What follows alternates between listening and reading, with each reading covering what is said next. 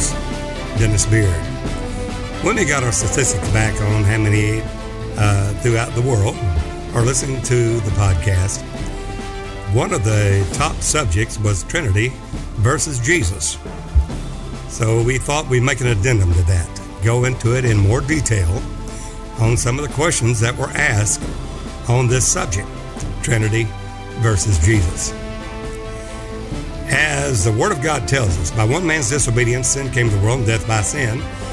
Therefore, by one man shall my servant make many righteous. Notice, a man lost fellowship with God. And only a man can redeem us back. The question then is, God is spirit. He cannot suffer.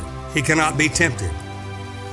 And therefore, God will have to have a man that will be the perfect, spotless, blameless man to fulfill that law in order to be the perfect sacrifice to die for the sins of the world. Well, we have to have a perfect man. God looked for a man. He was amazed he could find none. Therefore, he said, my own arm brought salvation unto myself. Very key. It is essential that we understand, imperative, that a man lost it. Only a man can redeem us back. Not a God man, only a man. And that's very, very important. God looked for a man. He was amazed he could find none. Why? Because all was conceived in sin, shaping iniquity, none good, no, not one. From Abraham, Isaac, Jacob, all the way down, the patriarchs, through the law, the prophets, everywhere, all had sinned and come short of the glory of God. None good, no, not one. We have to have a perfect, spotless, blameless Lamb of God for our sacrifice. A perfect man, not a God man, a man. That is one of us, a kinsman redeemer, just like us. Adam, that first Adam, was made a living soul. He was given the dominion over the creation of God. He was to subdue the earth and replenish it. Subdue the earth and replenish it is all that Adam had to do. But we know he called Adam and man and woman both Adam. And he called them Adam. But when the helpmeet, the woman there, was tempted and beguiled by the serpent. And then Adam did eat also of the tree of knowledge. In the day that you eat thereof, Adam, you will surely die. At Genesis 3:15, we have the first proto-evangel, the first messianic promise, the first message of a Christ that will be born. And God, speaking to the serpent, says, I'll put enmity between you and the woman, between your seed and her seed. It shall bruise thy head, and you shall bruise his heel. Not her heel, his heel, being that man. Not a God man, a man. And we find that in Romans 5. By one man's disobedience, sin came to the world, and death by sin. Therefore, by one man shall my servant make many righteous. As the offense is of one, so also is the free gift of one. A man lost it. Only a man can redeem us back. We're told that the man Christ Jesus is not God, but had God in him. And we're going to refute that. Why?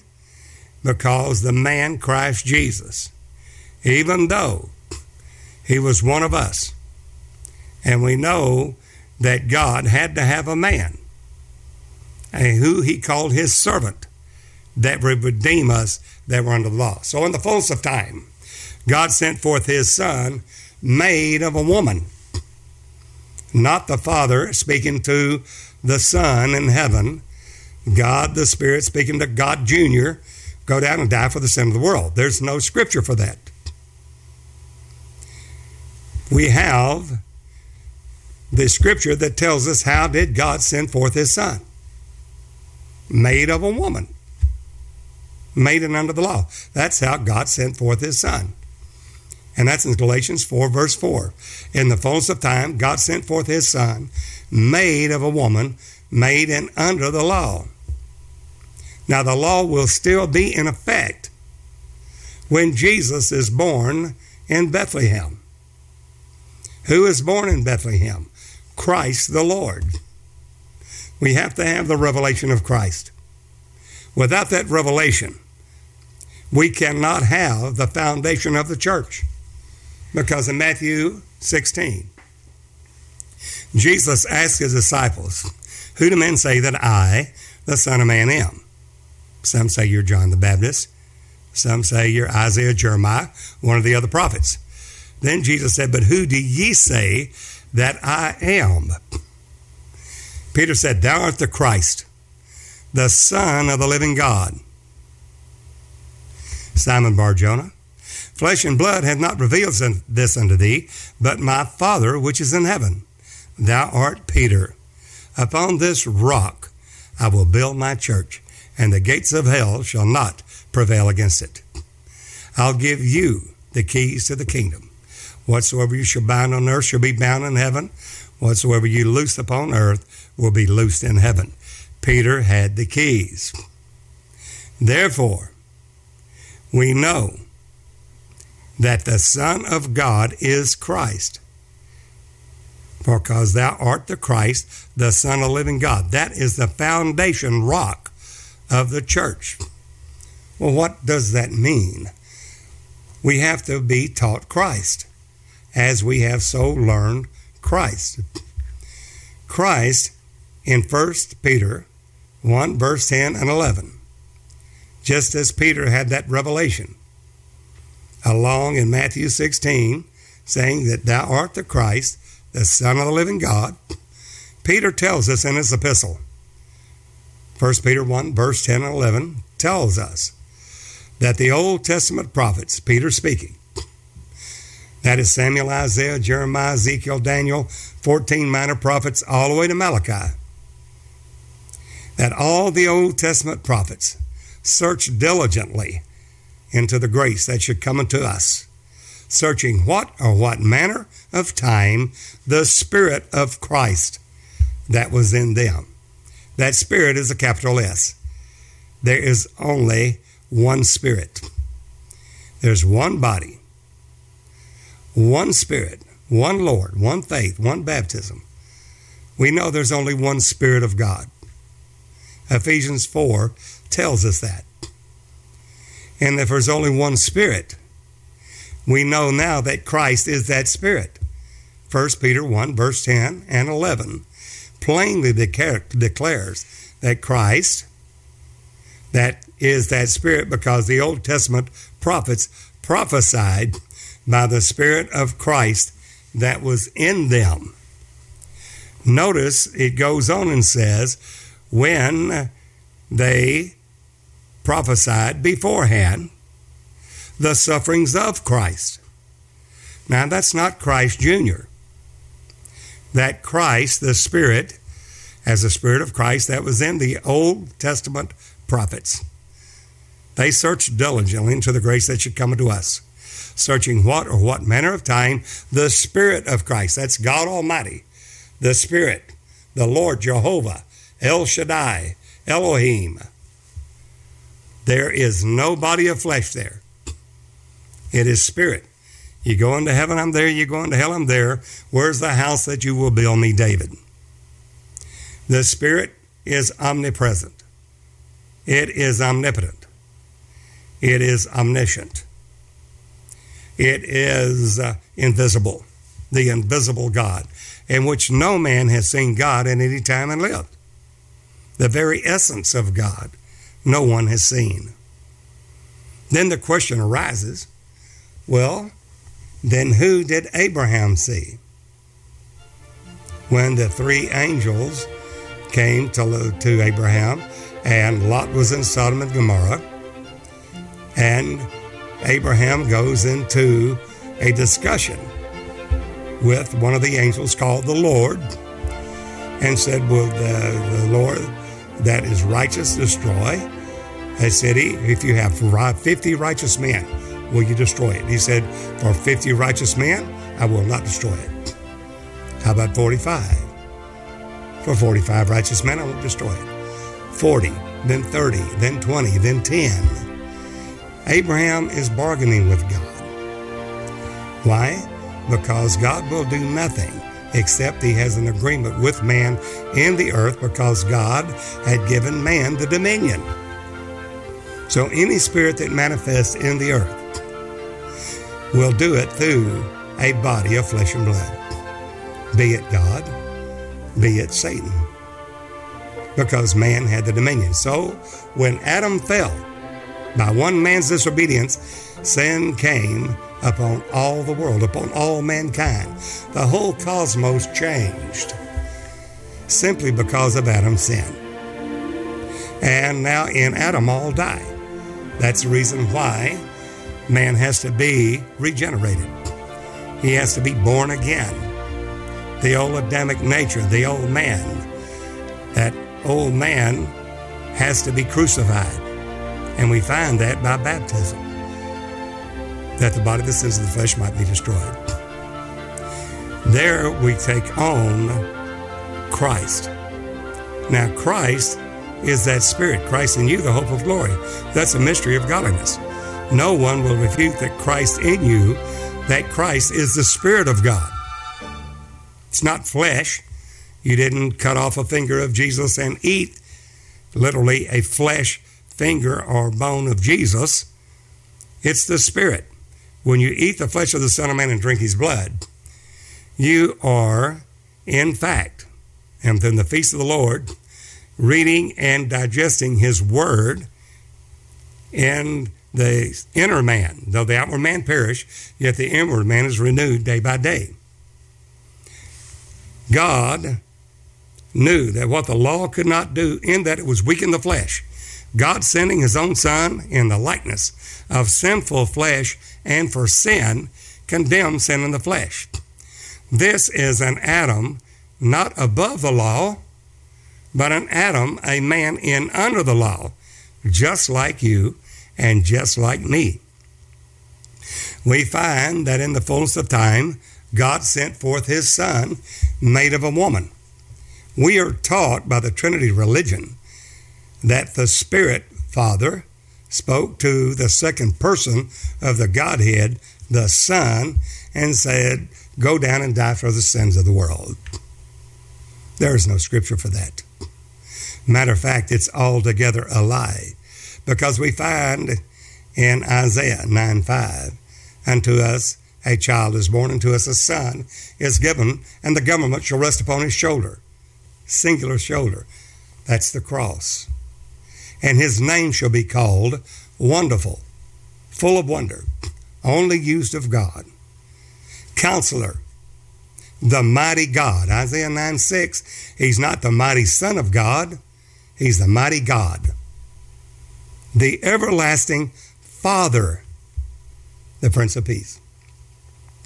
How can Jesus, the Son of God, be the everlasting Father?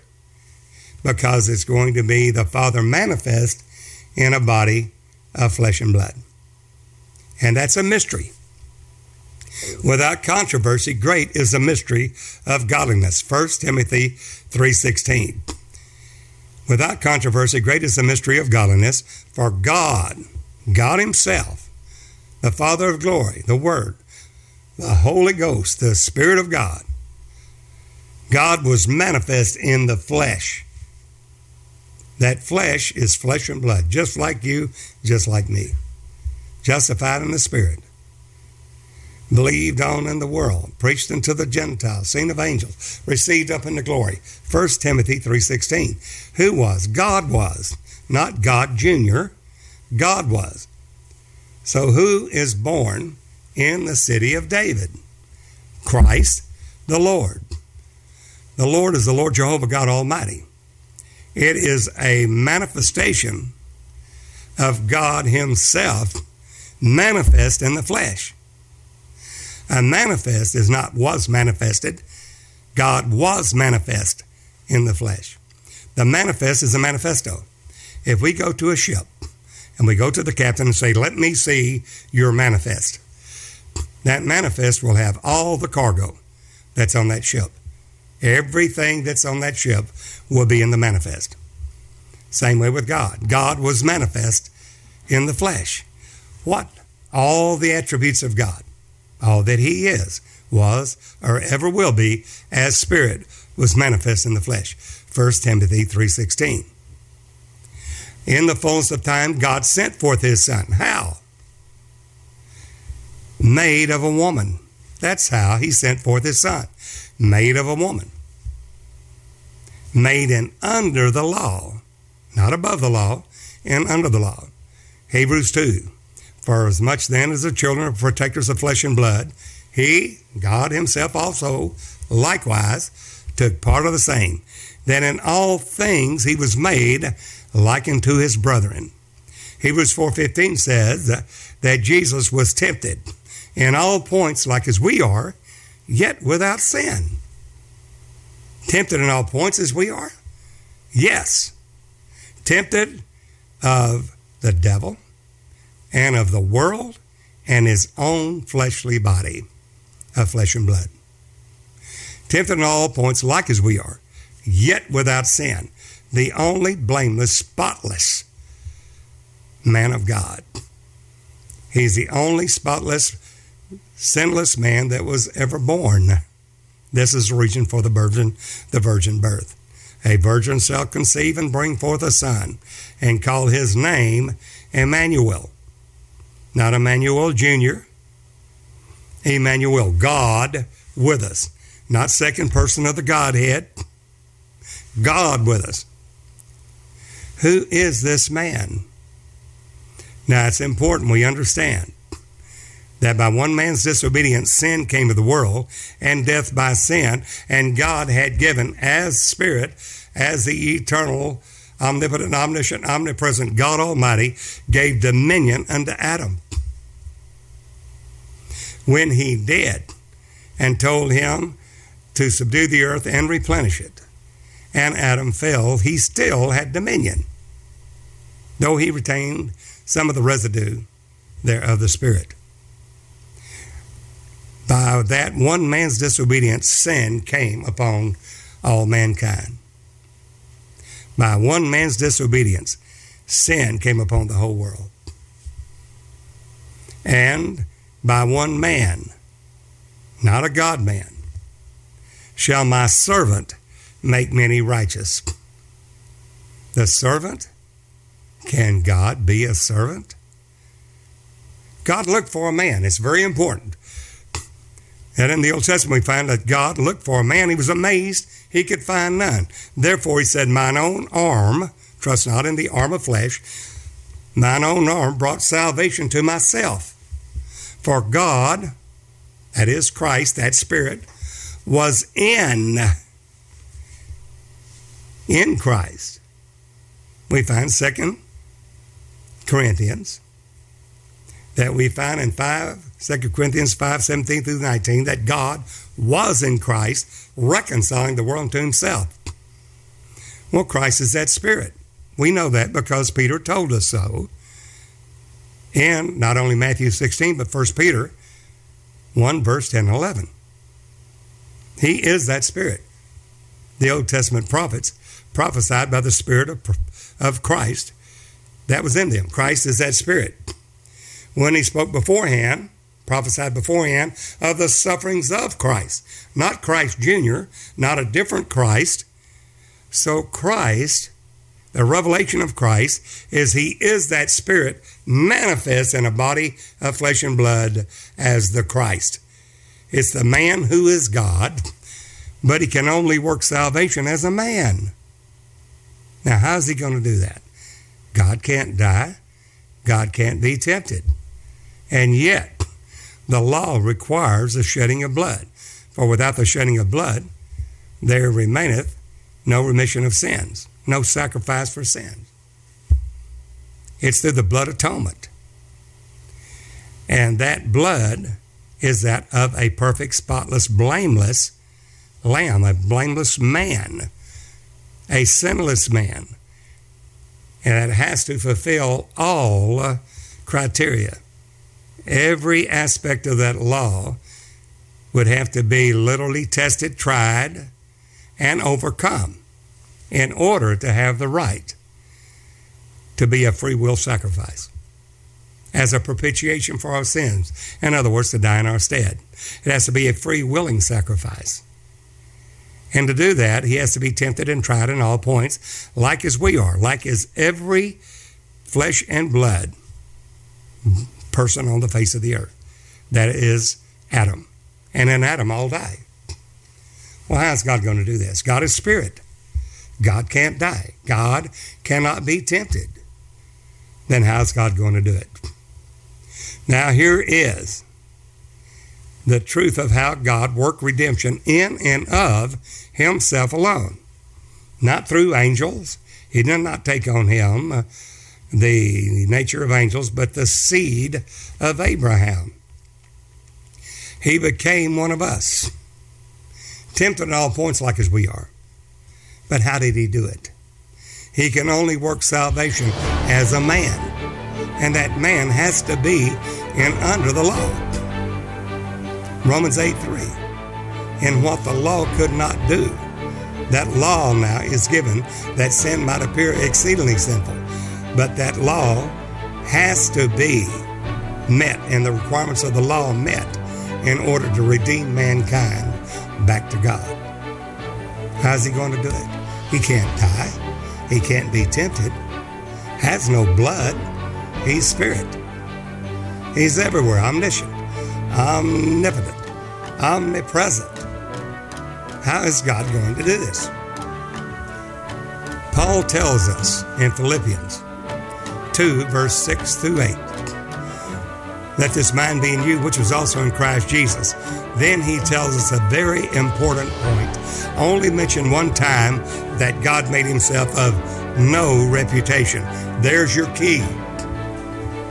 No reputation. How can God make himself of no reputation?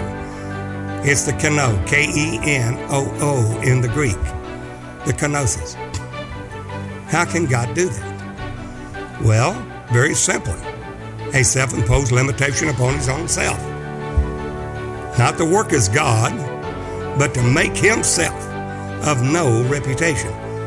That means to make void, to lay aside all glory, not literally taking the glory in any part, fashion at all. It means to be totally emptied out. Not a process of emptying out, but emptied out. And we find that's exactly what God did.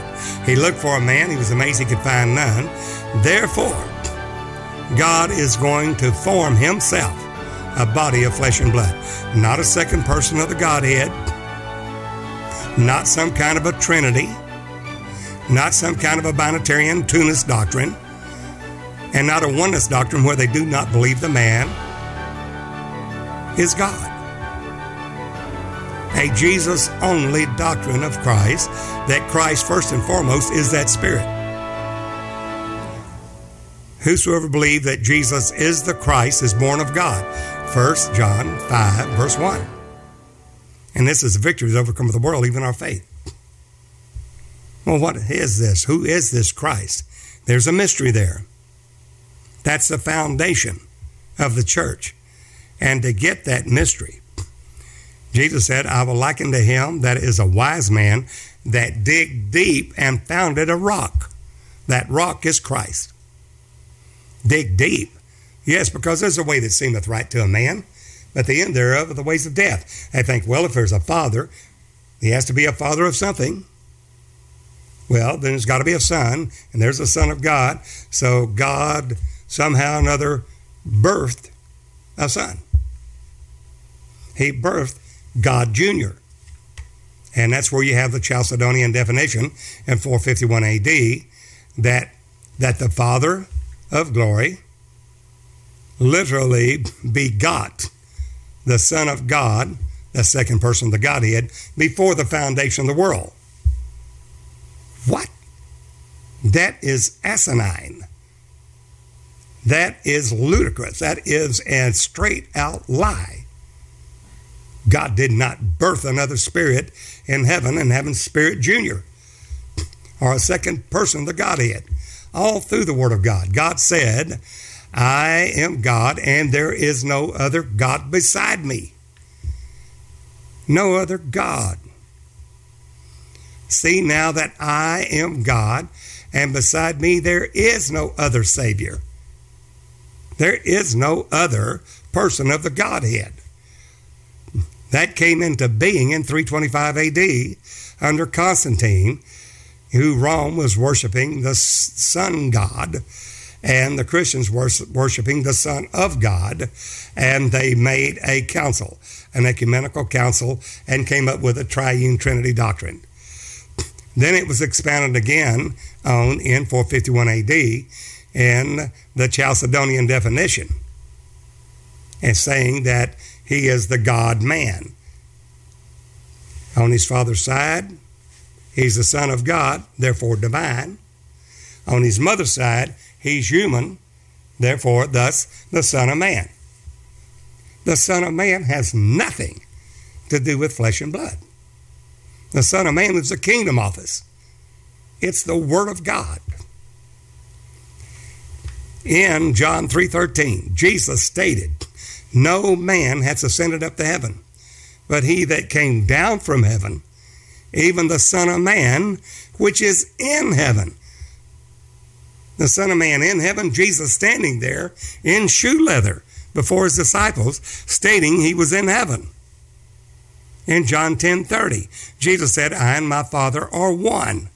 We're one in the self-same Spirit.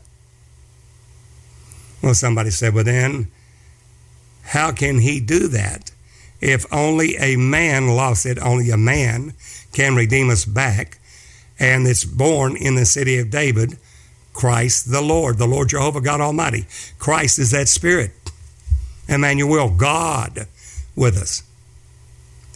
The key to that, the key to understanding that is that Philippians 2:6, Jesus, who being in the form of God, form is morpha.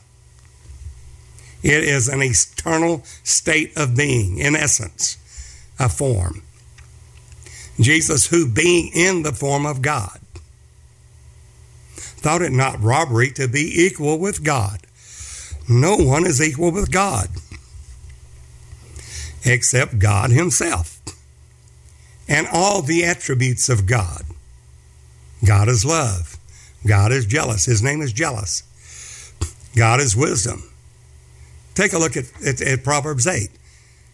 He uses a singular personal pronoun, I, wisdom, as a person. But wisdom is spirit.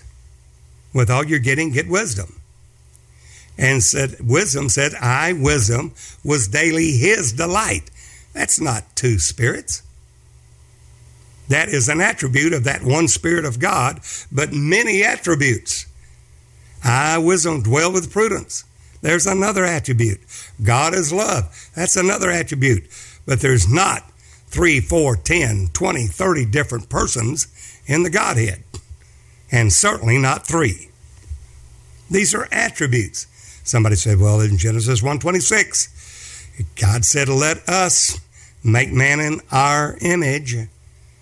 Those are plural personal pronouns.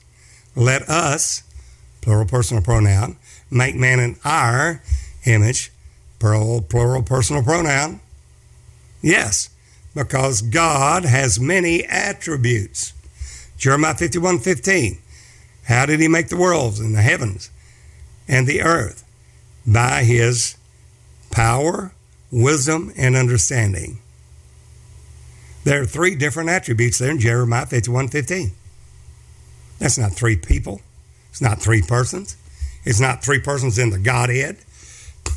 It's one singular person who is that Spirit, but many attributes. So I, wisdom, dwell with prudence. With me is understanding. There's 3 different attributes there. When God said, let us make man in our image, all the attributes of God came forward. Love came forward. If love had not come forward as an attribute of God, man could not love. Wisdom came forward, another attribute of God. And if wisdom hadn't came forward, man would have no wisdom. Understanding came forward. Prudence came forward. Power came forward. All of the attributes of God came forward in the image of God. Somebody said, well, why do you use us? Because of the plural attributes of God. You'll find the next verse, Genesis 1:27 says, so God made man in his own image.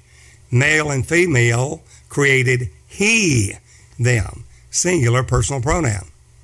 So the plural personal pronoun in Genesis 1:26 becomes a singular personal pronoun in Genesis 1:27, proving that it was God himself in many attributes, that God himself created the heaven and spanned the earth by himself alone. Isaiah 44:20.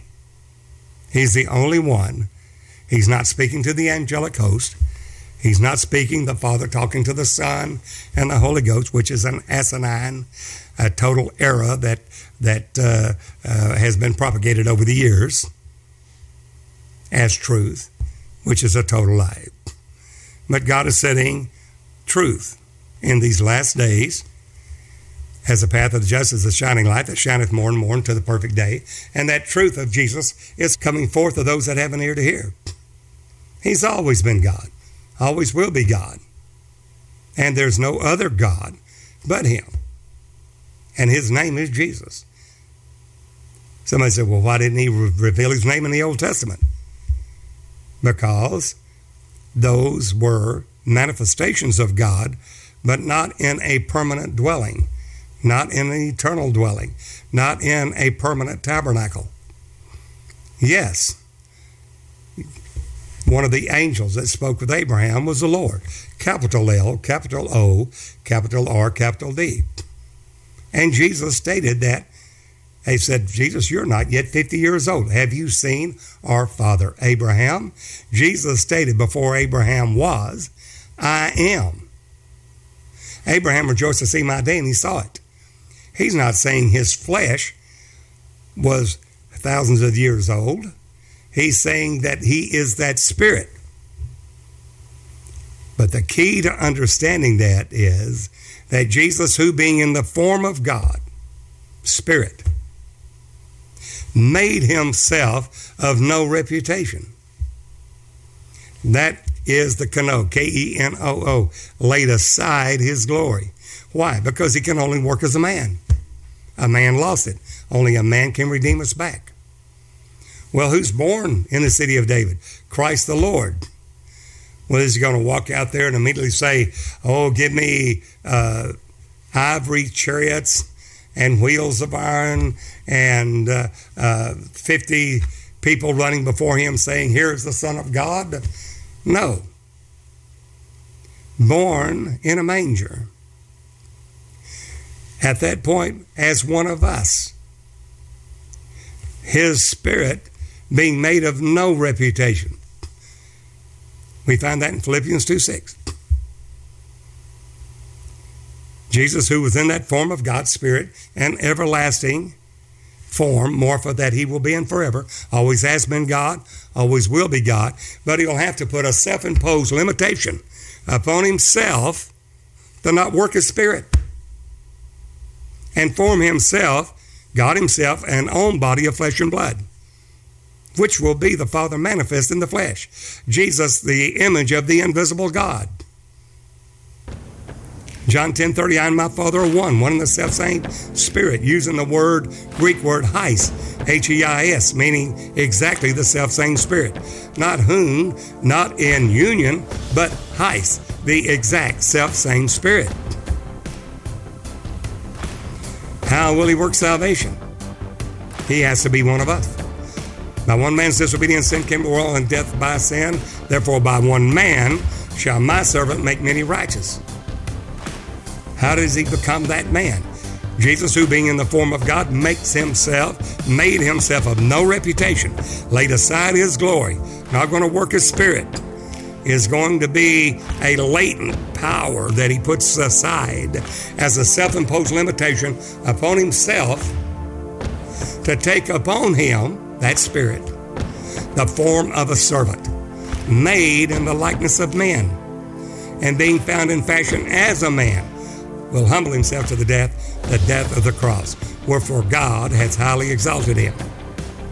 And that's the reason Jesus said in John 2, destroy this temple, and in 3 days I will raise it up. No man can raise up his own body of flesh and blood except he be God. But in the days of his flesh, he's working salvation for us as a man, not as a God man, as a man. When he walks on the water, he's doing it as a man. When he's weary with his journey, it's as a man. That man is working and what? To fulfill the law. For this reason, Jesus is born under the law, not above it, and under the law. How do we know that? Because Romans 8:3, what the law could not do, in that it was weak in the flesh, God sending his own Son in the likeness of sinful flesh and for sin, condemned sin in the flesh. Galatians 4 verse 4, in the fullness of time, God sent forth his Son. How? Made of a woman, made under the law. There's three that bear record in heaven, 1 John 5:7, the Father, Word, and the Holy Ghost. These are three or one. Heist, there's the very same exact Spirit. The Father's administrative office of that Spirit. The Word is the expression office of that same Spirit.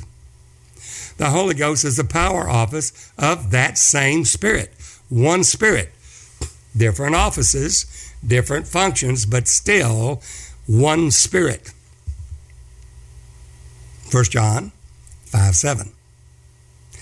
Jesus, the Son of God, is the everlasting Father revealed in a body of flesh and blood.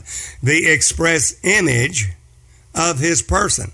Not the expressed image, but the express image of his singular person. Hebrews 1, verse 1 through 3.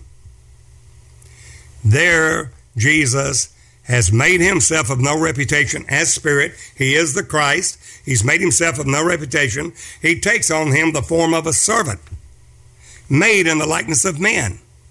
The form of a servant, and that form is morpha. It's an eternal state. Who is this? Isaiah 43:10 tells us, thus saith the Lord, capital L, capital O, capital R, capital D, the invisible Spirit of God, the Lord Jehovah God Almighty, Elohim, El Shaddai, that invisible Spirit, thus saith the Lord, and my servant, whom I have chosen. Surely it sounds like there's two, but God's going to give us that revelation, this mystery that we must believe in order to be saved.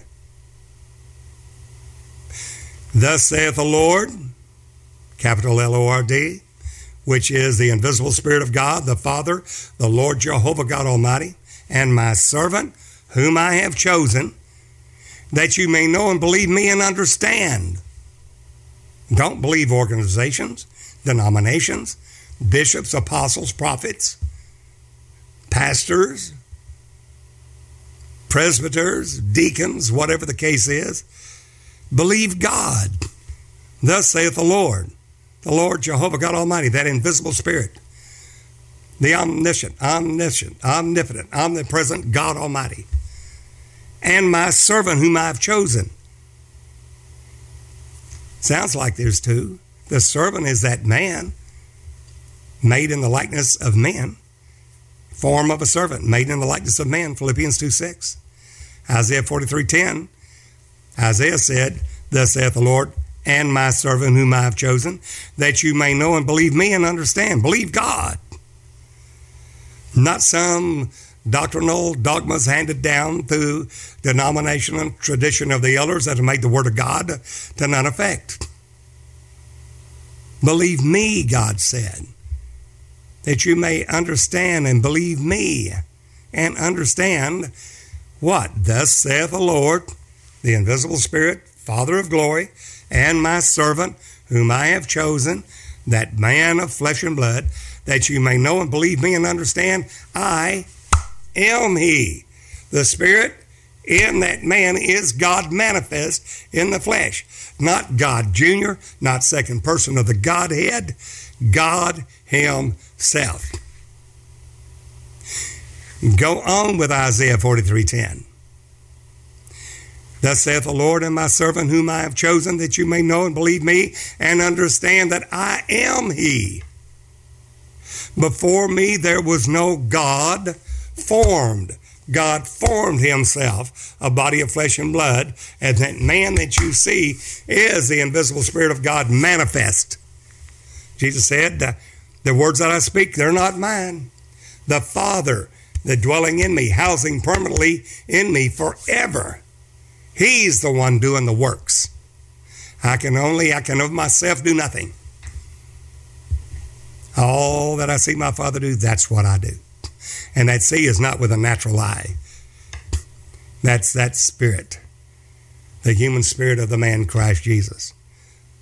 So what are we saying? We're saying a man lost it. Only a man can redeem us back. Romans 5. By one man's disobedience, sin came to the world, sin came to the world, and death by sin. Therefore, by one man shall my servant make many righteous. As the offenses of one man, so also is the free gift. That sin reigned by death. Now grace reigns through righteousness. What is righteousness? Jesus said, I go to my Father. John 16. Who is that man? That man is God manifest in the flesh.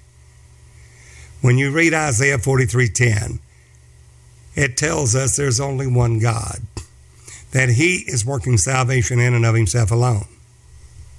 We understand then that 1 John 3:16 says, hereby perceive we the love of God, because he, himself, God, laid down his life for us. Therefore, we'll have to lay down our lives for the brethren. In Isaiah 43:10, Isaiah specifically tells us, thus saith the Lord, the Spirit of God, and my servant whom I have chosen. That's the flesh and blood. That you may know and believe me and understand. Have the spiritual understanding, the spiritual revelation of Christ. Christ is that Spirit that will manifest in a body of flesh and blood as the Christ. Not second person of the Godhead. Christ the Spirit is Christ the man, one and the same. That you may know and believe me and understand that I am he. The Spirit of God is that man. He is that servant. Before me there was no God formed, one, neither shall be after me. See now that I am God, thy Redeemer, the Lord, thy Savior. And beside me, there is no other God. It's very simple that the law has to be fulfilled. And without the shedding of blood, there is no remission of sins. How did God get the blood? He formed himself a body of flesh and blood. God himself, the Son of God, is the image of the invisible God. Not another. He's the express image of his person. Jesus said, you've seen me, you've seen the Father. But he has to fulfill the law. Just because God has taken on a body of flesh and blood, the law still remains there because there's been no shedding of blood yet. Well, there's born in the city of David, Christ the Lord. The law is still there. He's going to be tested and tried and tempted in all points, like as we are as a man. God can't be tempted. Well, he's not being tempted. Why? Because he's made himself of no reputation. No reputation. He's laid aside his glory. He's working only as a man, showing us the way, the truth, and the life, that we as human beings can, through the Spirit, do the same things he did. if we're born again. Jesus is a perfect, spotless, blameless man, the only sinless man there's ever been. To be that man, tempted at all points like as we are, yet without sin, requires a virgin birth. Because in Adam all die. If it's a seed of Adam, it will be a sinful nature. It will be sin in there which will manifest itself in disobedience to all the commands of God because of the human nature and Adamic nature. But we'll have the seed of the woman. The seed of the woman there, whenever Jesus is born, we have an X and Y chromosome. The X chromosome is female. The Y chromosome is male. It's not the woman that produces a Y chromosome for a male seed. It's only the male that has a Y chromosome for the child gender to be whether male or female. It is to the father, to the man. The woman has an XX chromosome. If the male has an X chromosome, it will be a female child. If there is a Y chromosome produced by the father, there will be a man-child. There is a miraculous birth of Jesus Christ. That which is conceived in you, Mary, is of the Holy Ghost. It's not the Holy Ghost, it's of the Holy Ghost. And you will bring forth a son, little S-O-N, a child born. And he shall be called the Son of the Highest. In other words, it's going to be a progressive glorification back. The glory he laid aside, he's going to progressively take it back in his own body of flesh and blood through the Spirit, showing us the way, the truth, and the life, just like he did as a human being. As a man, the first man, Adam, made a living soul. That second Adam will be made a quickening spirit, little s, because that man will literally fulfill all the law in every aspect of that law. And then as a free will sacrifice, lay down his life. That man has to fulfill that law. That man is made under the law, not above it. So we see in Galatians 4 verse 4, in the fullness of time, God sent forth his son, made of a woman, made in under the law, to redeem us that were under the law. So therefore, the law is going to state that the high priest cannot take his office until age 30. Hebrews 4 states 4 times that the high priest takes his office at age 30. Therefore, Jesus, being in a body of flesh and blood, just as we are, fulfilling the law in the days of his flesh, just like you and me, that's going to be tempted at all points like as we are, yet without sin, will have to obey every measure of that law. That law says, and he is our high priest, he's our great high priest, but he's fulfilling the law as a man, not as a God man, as a man. A man lost it, only a man can redeem us back. God has laid aside his glory to work only as a man. And as a man, Jesus will grow up in favor with God and with man, because the law is still there. And Jesus, even though he is God and has made that of no reputation, has laid aside that glory, not working as God, but as a man, will fulfill the law as a man. The law states that the high priest does not take his office until age 30. Jesus, therefore, cannot, by fulfilling the law as a man, take his ministry and office as our high priest until age 30.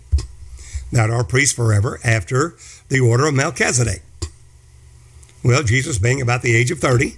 Why? Because he's fulfilling the law as a man of flesh and blood, just like you and just like me. And he's going to be tempted at all points, like as we are, yet without sin. That's the reason Jesus will not start his ministry until age 30. He's fulfilling the law. Everything he does, he's going to grow in favor with God and with man, fulfilling the law. He is going to be tested and tried in his human spirit, rational soul, and human body of flesh and blood, just like you and just like me in all points, spirit, soul, and body, and yet will remain spotless, blameless, the sinless Lamb of God. As he begins, the first miracle he does there, he's baptized of John and Jordan. Why to be baptized? He has no sin. Well, he goes to John the Baptist, and there he said, baptize me. John the Baptist says, I have need to be baptized of you, of whose shoe latchets I'm not worthy to stoop down and unloose. Jesus said, suffer to be so to fulfill all righteousness. The righteousness, which is not of the law, but of God, but fulfilling that law in every aspect to bring it to the law of the Spirit of life in Christ Jesus. Not a natural law of Moses, but fulfilling every jot and tittle of that law to bring it us, that natural law, to the law of the Spirit of life in Christ Jesus. So Jesus will have to keep every jot and tittle of that law perfect, spotless, and blameless in all points of that law. Therefore, he does not take his office of our high priest until age 30. He goes to John the Baptist and said, baptize me, suffer to be so, to fulfill all righteousness. When John baptizes him, when the high priest would baptize the son to take his office because by reason of death he could not continue, he would do three things. Number one, he would anoint him with oil. Number two, lay hands on him. And number three, speak over him, thou art the high priest in my stead. That the old high priest would then retire. His son would take over. But Jesus will be after the order of Melchizedek. He goes to John the Baptist, whose father was Zechariah, the course of Abijah, of the Levitical priesthood under Aaron, and is going to there a transition from Moses, the Mosaic law, to that law of the Spirit of life. And he will then give us, the law has said, there commit adultery, for the cause of fornication, put away your wife, you commit adultery. But Jesus said, but I say unto you, if a man looks on a woman only to lust after her, in his heart has already committed adultery with her, in his heart. There he's giving the law of the Spirit of life in Christ Jesus. So when he's baptized of John and Jordan, John the Baptist lays hands on him. Number two, puts him under the water. Number three, instead of speaking over him, a voice comes from heaven. Somebody said, why did the voice come from heaven? Because Jesus is working as a man. Even though he is that Spirit, that law is still there. You have to understand, the law is still there as a wall of partition, parting God from all mankind. What has God done? He's made his Spirit of no reputation. He's coming under the law over here as a man of flesh and blood, and under the law, and then will fulfill the law that is a middle wall of partition as a man going back to God, showing us the way, the truth, and life. No man cometh to the Father but by him. To do that, he has to fulfill the law as a man, not as God, but as a man. Now Jesus tells us to be you perfect, even as your Father in heaven is perfect.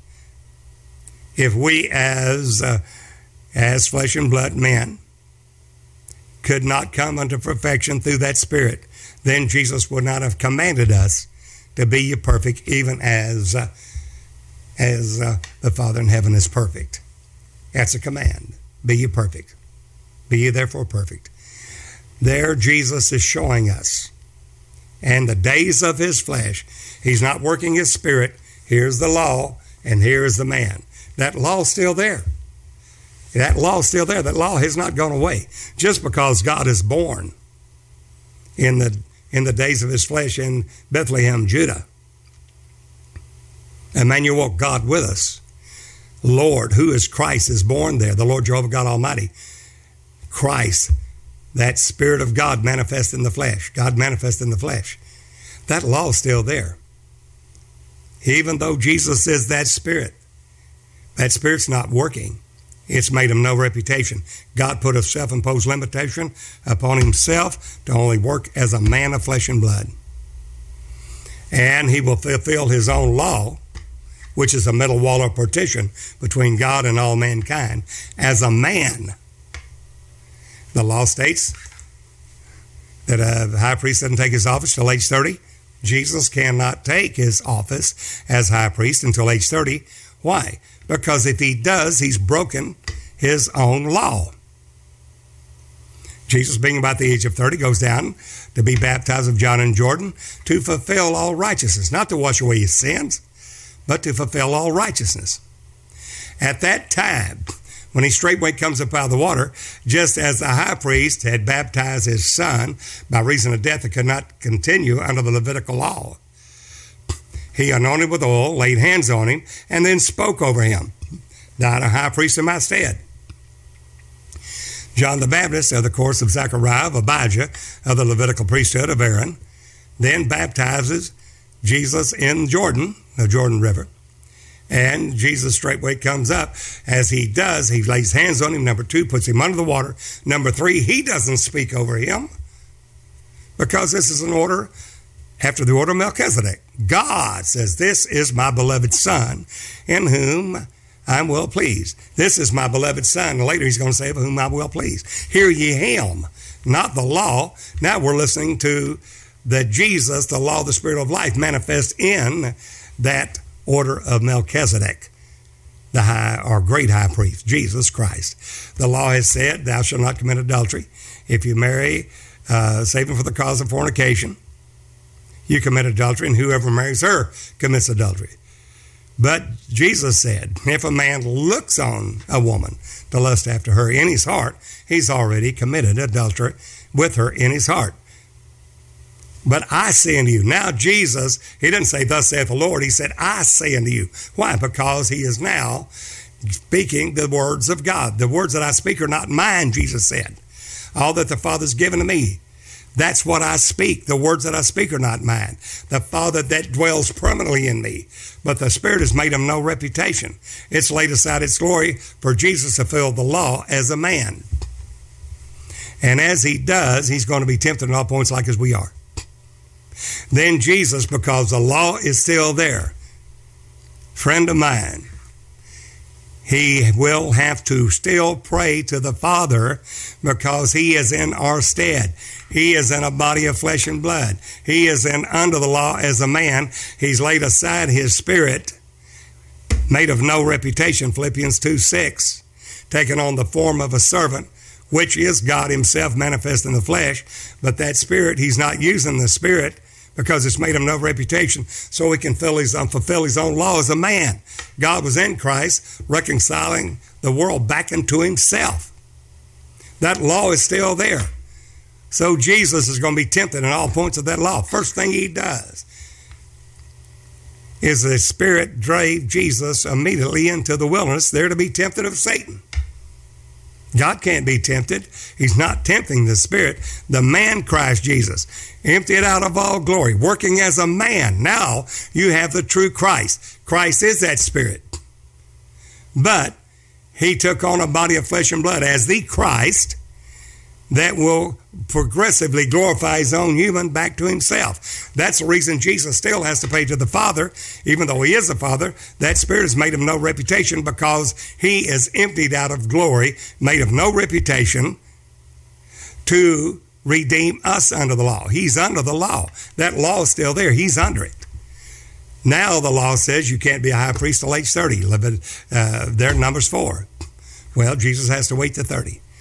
Then, when he does miracles, they progressively glory and higher glory from glory to glory in everything that he does. He first there at the marriage of Cana of Galilee, he turns the water into wine. Somebody said, well, that's great. Yes, but with the more miracles he does, the greater glory it's going to reveal. And he's going to pray to the Father. Father, my Father is greater than I. He's saying the Spirit is greater than his flesh. The things concerning me, the man Christ Jesus, have an end. There's no end to the Spirit of God. Jesus then says he is working as a man. Oh, Holy Father, praying to the Father, glorify thou me. The law is still there. He's fulfilling the law in his own body of flesh and blood as one of us. When you see that he is Christ the Spirit, made of no reputation, and working salvation as the Christ, the Messiah, as our kinsman redeemer. He's one of us. In all things made like unto his brethren. Then now you see how Jesus loved us, made himself of no reputation, laid aside his glory, took on the form of a servant, an own body of flesh and blood to fulfill his own law, and then break down that middle wall of partition, that wall that separated God from man, all mankind. How does he do it? Jesus said, Father, glorify thou me. The Father says, I've glorified you. Why? Because he's still made of no reputation. He's still not working as Spirit. It's not joined at that Spirit at that point because it's made of no reputation. It is laid aside. It's latent. It's laid aside. He's not working as God. He's working as a man. And he puts a self-imposed, made himself of no reputation. Philippians 2:6. When you get that, now you're on the road to the real Christ, the real Jesus, the mystery of God and of the Father and of Christ, in whom are hid all treasures of wisdom and knowledge. Colossians 2, verse 1 through 9. Jesus there praying to the Father, and he will pray to the Father until that law, that middle wall of partition, that law is broken down. So he says, Father, glorify thou me. He's progressively glorifying his human back to himself. But the law is still there. That law has to be fulfilled. Jesus said, Father, glorify thou me. He said, I've glorified you, and I will glorify you again. You're coming up from this level of glory to a higher level of glory. You're going from glory to glory to glory. God glorifying his own human back to himself. One Spirit manifest in a body of flesh and blood, the Son of God, the Father revealed in a body of flesh and blood. Now you're getting the real Jesus. Father, glorify them. And look at the miracles. They're progressively growing in glory, in power demonstrated. Jesus said, the Father that dwelleth in me, he's the one doing the works. He's the one healing the sick, cleansing the leper, raising the dead, casting out devils, opening blind eyes, loosening the dumb tongue, the lame walking, the captive going free. I'm not doing the Father dwelling in me. He's the one doing the works. But that wall, that middle wall of partition, that law is still there. He's doing those miracles as a man with the finger of God casting out devils. Know you the kingdom of God's come nigh unto you. Christ revealed in a body of flesh and blood. There in John 14, Jesus said, let not your heart be troubled. You believe in God, believe also in me. In my Father's house are many mansions. If it were not so, I would have told you. I go to prepare a place for you, that where I am, there you may be also. And whither I go, you know, and the way you know. Thomas saith unto him, Lord, we know not whither thou goest. How can we know the way? Jesus said, I am the way, the truth, and the life. No man cometh to the Father but by me. From henceforth you both know him, the Father, and have seen him. That's the invisible Spirit of God manifesting through the man as our high priest, which cannot start until age 30 because the law stated that in Numbers 4. Then he begins to glorify his own human, and as he crucifies the flesh, the Spirit of God can manifest through the man Christ Jesus, showing us how if we crucify our flesh, that we can do the same thing. And greater works than these shall you do, because I go to my Father. You believe in God, believe also in me. My Father's house in many mansions were not so, I would have told you. Whenever Thomas said, Lord, we know not whither thou goest, how can we know the way? Jesus said, I, the man, Christ Jesus, I am the way, I am the truth, I am the life. No man cometh to the Father but by me. From henceforth you both know him and have seen him, because it's the Father that's dwelling permanently in Christ Jesus. Before, he was manifest in the burning bush. He was an angel, one of the three angels that manifest to Abraham, calling him Lord. Moses in the burning bush, the God of Abraham, Isaac, and Jacob. I am that I am. But that burning bush that was on fire and was not consumed, that was the Lord, no doubt. Jacob wrestled with the angel. Call it Peniel, face of God. Call it the redeeming it, the angel that redeemed you in Genesis 48. That was the Lord.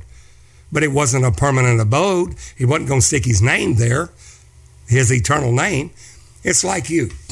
If you had a rental house, you would not go out and chisel your name in the concrete and over the doorpost of your house, because it's not your house. It's a rental house, somebody else's. It's not going to be your permanent residence. Well, you're not going to put your name on everything there. Permanently, you're not going to do that. Well, neither did Jesus. He was one of the angels that met Abraham, for Abraham was I am. He is that angel that wrestled with Jacob and called the place Peniel. Jacob called the place, changed to Israel, Peniel, P-N-L, face of God. We see Joshua with a man with a sword drawn on the side of the Jordan River. He said, who are you? You for us, or you against us? He said, neither. Joshua, take off the shoes from off your feet. The ground that you stand on is holy. I am captain of the Lord of hosts. That's the Lord. But it was not a permanent tabernacle. It wasn't a permanent dwelling. And he's not going to reveal his name. Manoah, which was Samson's dad. Whenever Samson's mother had a visitation from the angel, said he will have a Nazarite vow. He will judge the people. And he will be a judge to the people. Now let no razor come upon his head, and no drink no wine. He will have a vow of a Nazarite. Manoah, the father, said, let that angel come back and tell me what he told you. The angel came back. And he said to Manoah, what I've told your wife, that do, and observe to do all that I tell you. And Manoah said, when he is making a sacrifice, they're going to eat together. And then he said, what is your name? That when all this comes to pass, we can give you honor. And the angel said, why do you ask me my name, seeing that it is secret? It's secreted. That name's not going to be revealed until the Lord takes on a permanent, everlasting tabernacle. A permanent abode, a permanent tabernacle, a permanent house, a permanent temple. And when he does, he's going to manifest God's eternal name there. The name Jehovah is salvation. We believe in the name of the Son of God. Jesus, Jehovah, is salvation. And that's the reason he called his name Jesus. That's the reason the name was not revealed then. So Jesus said, no man goeth to the Father but by me. At that point, Philip said, Lord, speaking to Jesus, show us the Father, and that suffices us. That's all we need to know. Jesus said, as a man, have I been so long time with you, and yet hast thou not known me, Philip? John 14. He that has seen me has seen the Father. Why? Because the man, Christ Jesus, is the image of the invisible God. Why? Because all the grace and truth and all the truth that God is was manifest through that man, Christ Jesus. But as a man, he's fulfilling the law as a man. By one man's disobedience, sin came to the world, and therefore by one man shall my servant make many righteous. Who is that man? Isaiah 43:10 tells you it's the Lord Jehovah God Almighty, and that servant, that I am he. There was no God formed before me. There won't be any God formed after me. God formed in a body of flesh is the Son of God, the Father revealed in a body of flesh and blood as one Spirit, not two, not three, but one. When you have that, now you have believed in one God. You believe in one God, you do well. The devils believe also, and they tremble. Philip asked Jesus, Lord, show us the Father, and that suffices us. That's all we need to know. Jesus said, have I been so long time with you, and yet hast not known me, Philip? He that has seen me has seen the Father. How sayest thou then, show us the Father? The words that I speak are not mine. Believe me that I'm in my Father in me. The words that I speak are not mine, but the Father that dwelleth, houses permanently in me. He's the one doing the works. Else believe me for the work's sake. How many blind eyes do I have to open? How many dead do I have to raise before you understand that I, the Son of God, am the Father revealed? But the law's still there. He's fulfilling that law as a man. A man lost it. Only a man can redeem us back. Even in the miracles Jesus did, it's still a separation there. A separation, a distinction from the Father and the man Christ Jesus, because he's on our behalf. He's taken on him the form of a man, being found in fashion as a man, and under the law, Galatians 4 verse 4. He is working as a man of flesh and blood, just like you and just like me, tempted at all points, like as we are yet without sin, Hebrews 4:15. Jesus, as he works these miracles, every miracle will progress. Why? Because God is progressively glorifying his own human, his own body of flesh and blood, his own man, his own servant, back to himself, fulfilling the law as a man, not as a God man, as a man. Jesus is suffering as a man, walking on water as a man. Everything he's doing is as a man.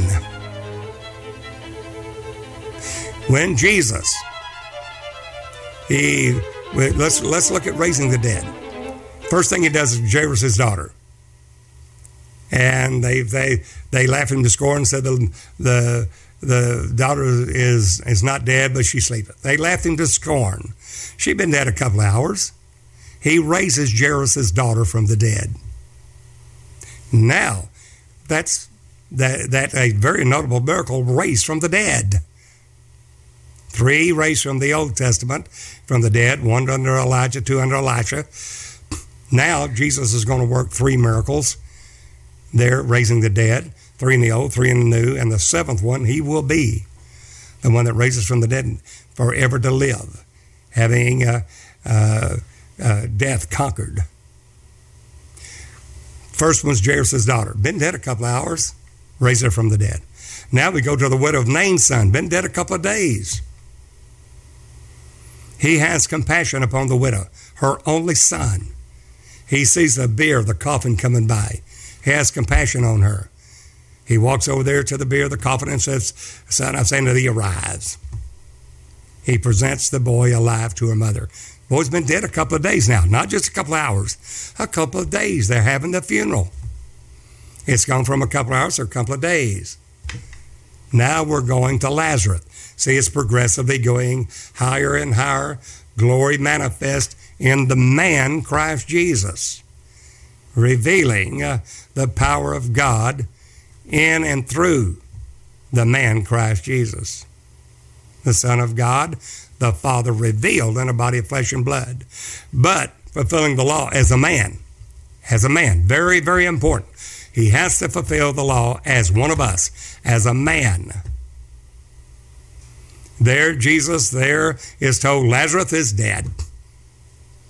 He goes after 4 days. Lazarus has been dead for 4 days. By this time, he stinketh. Jesus said, roll away the stone, Lazarus come forth. bound in the grave clothes, loose him and let him go. You can see the progressive miracles, and it takes hours upon end to go through each individual miracle, and that's progressively glorifying, and talks about the last day works and move of the work of the ministry. Now we're talking about who is the Son of God in the days of his flesh. That is Christ revealed, the Spirit of God, in a body of flesh and blood as the Christ. So what are you saying? Christ is that Spirit manifest in a body of flesh and blood as the man Christ. Christ, the man, is Christ, the Spirit, but the Spirit is made of no reputation, so he can work salvation as a man. When you have that, you're getting the true Christ. You know, the real Jesus, the real Christ, the foundation of the church, that God himself loved you. And we perceive that love because he laid down his life. That was God's own flesh and blood body. But he did it as a man. Why? Because he made his spirit of no reputation. He made himself of no reputation. Philippians 2:6. After Jesus has been tempted in all points like as we are, after every jot and tittle of that law has been fulfilled, then Jesus prays to the Father in John 17. O Holy Father, glorify thou me, the man, with thine own self. With thine own self. Yes, the self of God. With the glory that I had with you before the world was. Before I laid that glory aside to manifest.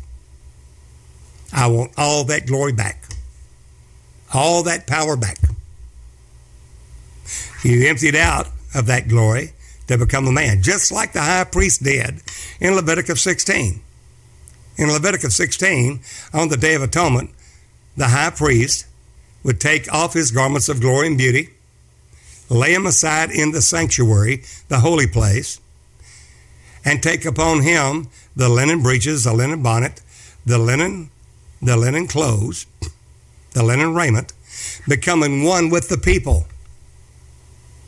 Then after he did all the sacrifices on the Day of Atonement, and going in, the goat of Azazel, the two goats, the scapegoat, after he's gone before the mercy seat, sprinkling before the mercy seat 7 times there on the mercy seat, and coming back out, then he laid aside his linen garments. After all the sacrifice was done, laid aside the linen garments in the holy place, where was the candlestick, the table of shewbread, and the altar of incense, never to be worn again. Lay aside those linen garments, never to be worn again, and put back on the garments of glory and beauty. Your Lord God, your great high priest, did the same thing for you. He laid aside his glory, made himself of no reputation, Philippians 2:6. After he fulfilled all of it, then he's going to take back all that glory. He's praying that in John 17:5. Father, glorify me with thine own self, with the glory I had with you before the world was. Before I laid that glory off, made myself of no reputation, I want it all back. There Jesus is dying on the cross. The law is still there. He's still praying to the Father as he cries out in the Garden of Gethsemane, Father, if it be thy will, let this cup pass from me. Nevertheless, not my will, but thy will be done.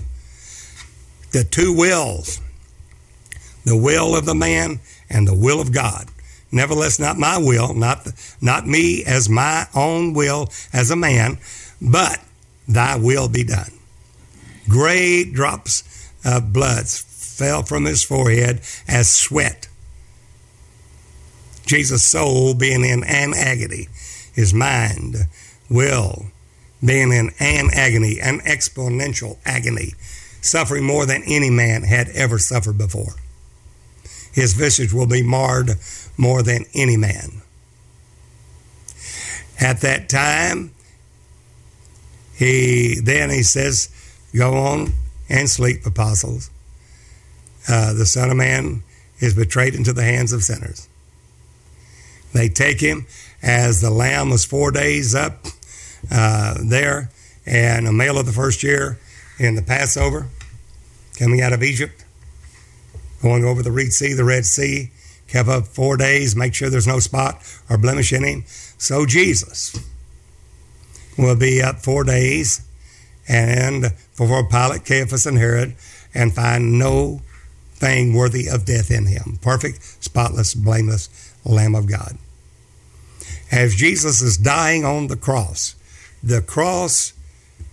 there, as he's dying on the cross for our propitiation, for our sins and our stead, he said, Father, into thy hands I commend my human spirit. I commend my spirit, his human spirit. And he gave up the ghost, little g.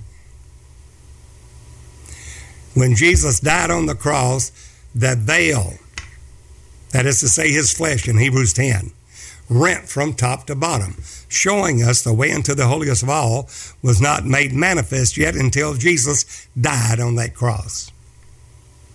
Notice we find Colossians 2 and also in Ephesians, the 2nd chapter, that Jesus takes the ordinances of this law as a middle wall of partition that parted God from all mankind. He took the ordinances of that law that were contrary to all of us, nailed it to his cross, thereby breaking down the middle wall of partition. Thereby of the twain, God and all mankind, making one new man. That man is Christ Jesus, that Lamb of God, that man that died for you, the perfect, spotless, blameless Lamb of God, the Son of God, died for you and died for me. When Jesus died on that cross, and when that veil rent from top to bottom, what is it that he first ascended? But he first descended into the heart of the earth, triumphing over the devil in it. And in Peter, we have, 1 Peter 3 tells us that Jesus, and while in the days of the long suffering of God in the days of Noah, wherein 8 souls were saved by water, the like figure which baptism does also now save us, not the putting away of the filth of flesh, but the answer of a good conscience toward God.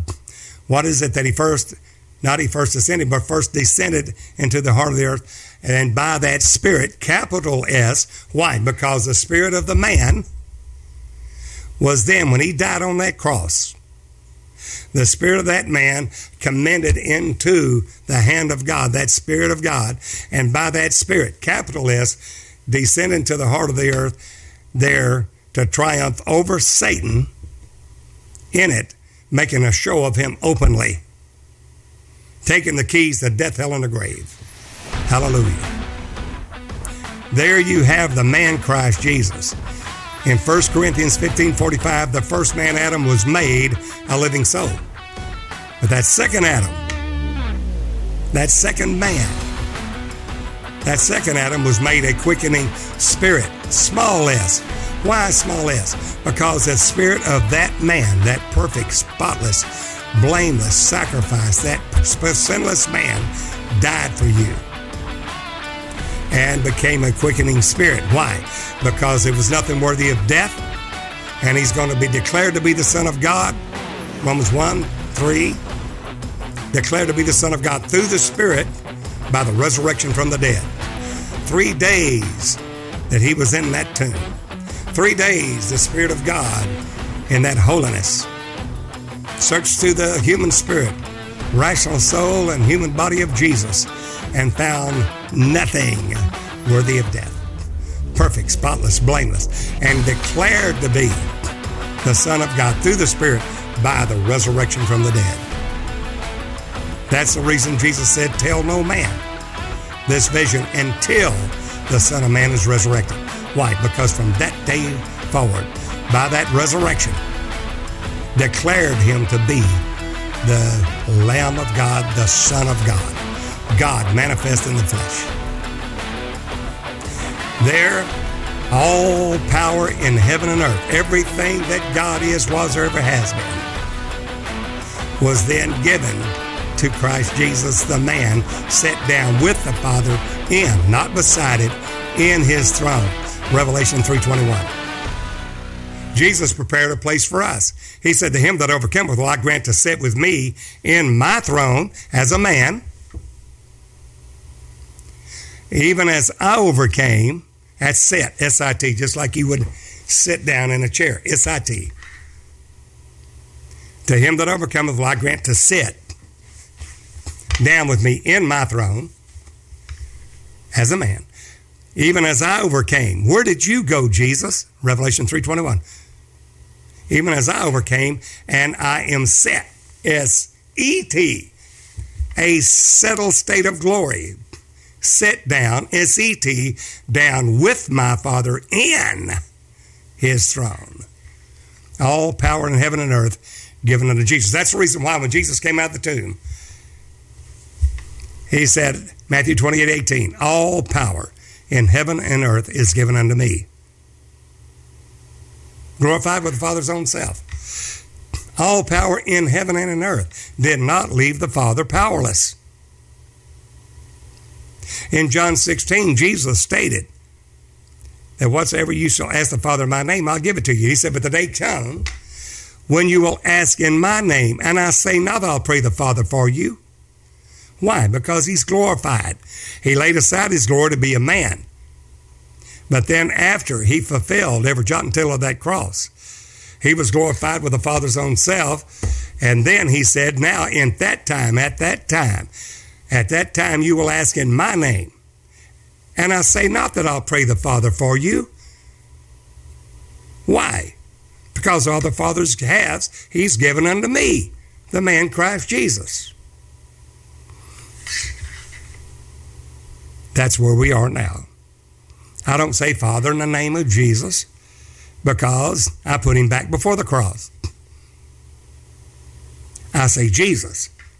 And when I speak that name, all the powers that be are subject to that name that is above every name.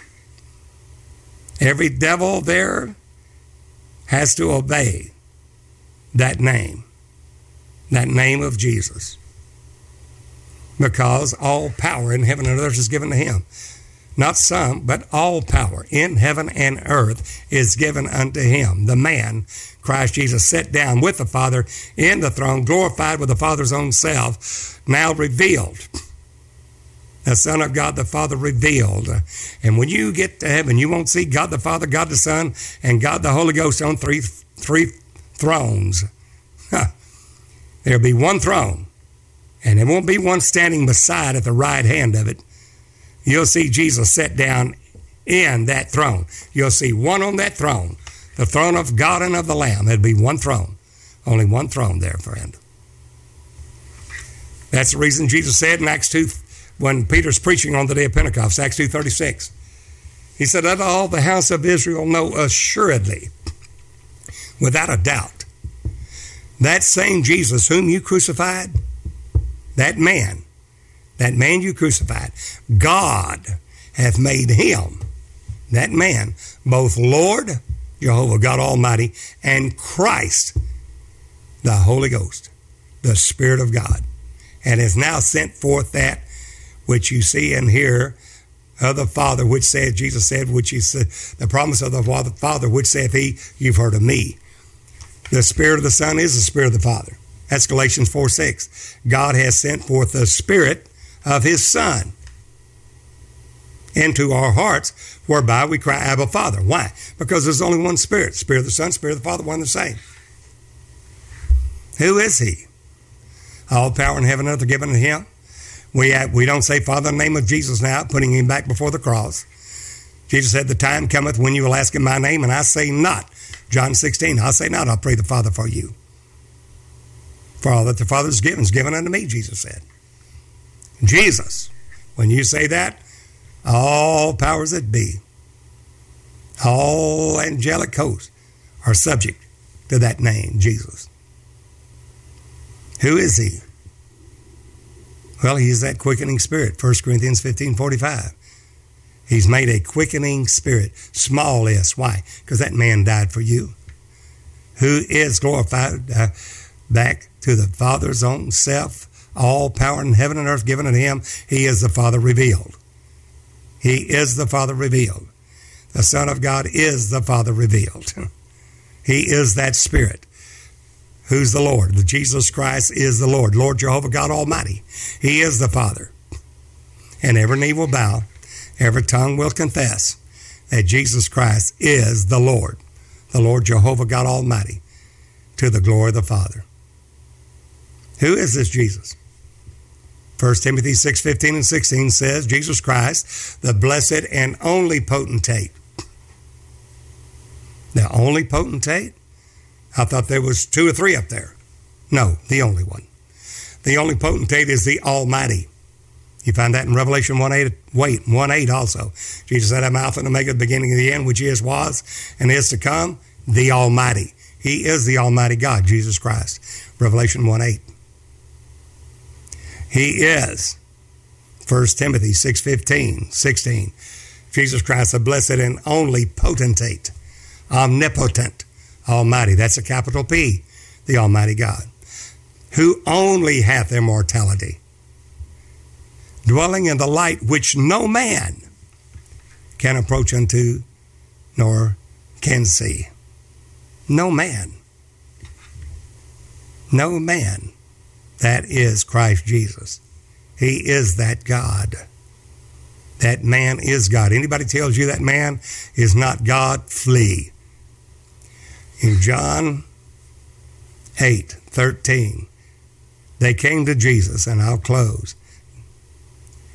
They came to Jesus and said, Jesus, you bear record of yourself. Your record's not true. The Pharisees said to him. Jesus said, though I bear record of myself, my record is true because I'm not alone. I and my Father that sent me. It's written in your law. The testimony of 2 men is true. I am one that beareth witness of myself. That's a body of flesh and blood as a man. In the days of his flesh, Jesus as a man. And my Father that sent me, he beareth witness of me. There's 2 men there? Jesus said there was. Why? The body of flesh and blood is one witness, and the Spirit is that other witness. They said, where is your Father? Jesus said, if you had known me, you should have known my Father also. You're from beneath, I'm from above. You're of this world, I'm not of this world. Jesus is telling them he's the Father. Moreover, Jesus spake these words in the treasury, no man laid hands on him, because his hour was not yet come. Jesus said, I go my way, and whither I go, you cannot come. They said, whither will he go? Will he kill himself? Because he said, whither I go, you cannot come. Notice in John 8:24, Jesus said, except you believe. The question was, where is your Father? John 8:24, Jesus stated, except you believe that I am he, the Father of glory, you shall die in your sins. They didn't understand it then. John 8:27, this they understood not, that Jesus spake to them of the Father. They still don't understand it today. But the real believers in the Lord God Almighty believe it and know that he, Jesus Christ, is the Father of glory. And here is how you try the spirits. The man is God, there's not another. Isaiah 43:10, God formed himself a body of flesh and blood. Thus saith the Lord, and my servant whom I've chosen, that you may know and believe me and understand that I am he. Before me there was no God formed, neither shall be after me. See now that I am God, thy Redeemer, the Lord, thy Savior. Beside me there is no other God. In 1 John 4, they said, hereby try ye the spirits to see whether they're of God, because many false prophets are entered into the world. And most in this denominational world follow false prophets, a trinity false God, that there remains no salvation for God Jr. Jesus stated that in John 8:24. Except you believe that I am he, you shall die in your sins. Somebody said, well, God's love, if I just believe on Jesus, I'm saved. Friend, to believe on is to believe, trust in, and adhere to, and obey the Scriptures. Search the Scriptures, for in them you think you have eternal life, and these are they that testify of me, Jesus said. How do you try the spirits to see whether they have God? Any spirit that confesses that Jesus Christ is come in the flesh, not has come, is come. The Authorized Version, is come, as a present imperfect tense of the verb, meaning it has not been perfected. It's still in operation. It is still happening today. Jesus Christ, the Spirit of God, the Holy Ghost, is come in the flesh, and he's still coming in the flesh.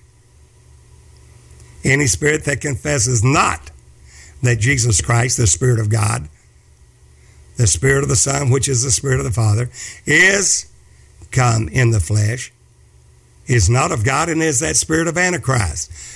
Most of the churches in the world today believe in a God-man, second person of the Godhead, not realizing they have believed in a false Christ, which is an Antichrist, not stating and confessing that Jesus Christ, the Holy Ghost, the Spirit of God, the Father himself.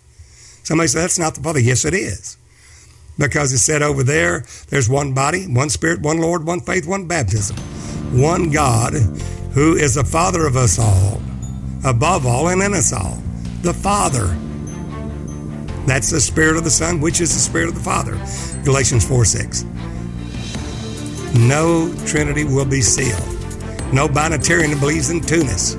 You have to believe that Jesus, the man Christ Jesus, is the Father of glory, in order for those sins to be washed away and to have eternal life. Jesus stated that, except you believe that I am he, the Father of glory, in John 8:24, you shall die in your sins. This is the real Jesus. He is the Christ. He is that Spirit manifest in a body of flesh and blood. Christ is Christ. Who is a liar but he that denieth that Jesus is the Christ? He's Antichrist. Why? He has denied both the Father and the Son. Why? Because Christ is the Father and Christ is the Son. In the days of his flesh, he worked salvation as a man.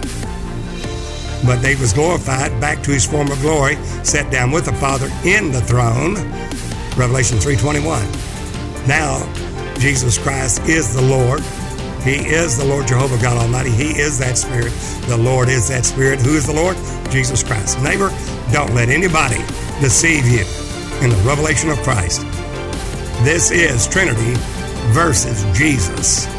Do not fall for the tradition of the elders that's made the Word of God of none effect in the Council of Nicaea and the Chalcedonian definition of the God-man, splitting the Spirit of God, for there's only one. You believe that, you do well. Until the next time, Sealing God's People, this is your host, Brother Dennis Beard.